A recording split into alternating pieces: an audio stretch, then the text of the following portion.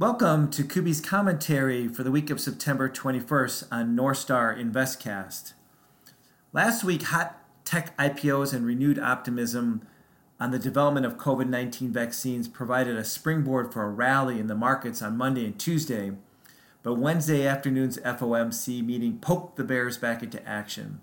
The NASDAQ 100 sank as much as 2.8% on Thursday, dragged down by a slump in those mega-cap technology stocks. The slide came after the Fed policymakers suggested that rates would remain near zero until at least 2023 due to challenges in the economy, but the lack of specific commitment on further quantitative easing combined with that somber economic outlook sent a shudder through tech stocks, which have been benefiting massively from the recent environment. Near zero borrowing costs have helped drive the NASDAQ 100 to over 40 times earnings, its highest price earnings ratio since 2004. The selling continued on Friday, leaving the S&P 500 in the red by 0.64%, its third straight week of losses.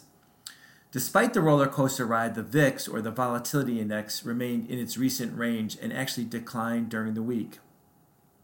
Bond volatility reached its lowest level on record as the yield on the 10-year Treasury was essentially unchanged at 68 basis points. Lower for longer seems baked into investors' expectations for interest rates.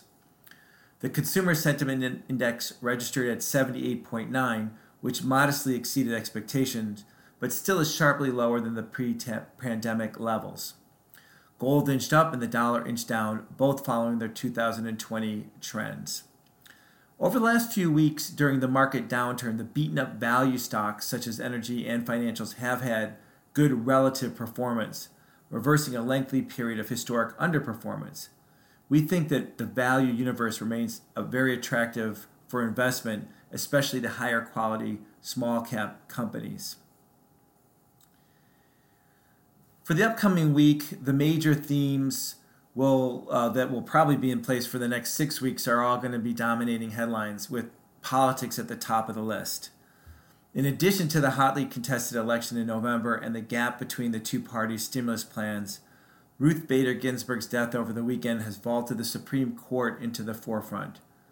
According to J.P. Morgan Research, the odds of no stimulus pre-election has continued to increase.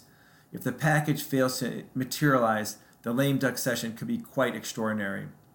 With a bitter fight likely over the Supreme Court nomination process, the likelihood of compromise on the stimulus package just got even slimmer. COVID-19 cases and deaths remained elevated, while the development of vaccines and therapeutics accelerate. Winter is coming, and even though White Walkers, which is a Game of Thrones reference, might be fictional, the flu virus is for real. Stocks on the move.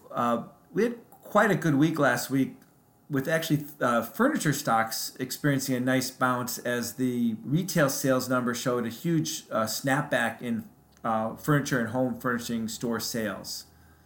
We own Flexsteel, Steelcase, and Ethan Allen.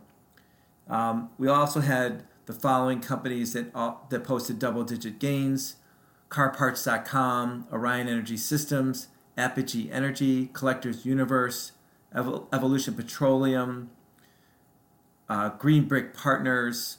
On the downside, we had double-digit declines from Lakeland Industries and Consolidated Communications. Thank you for the time for listening.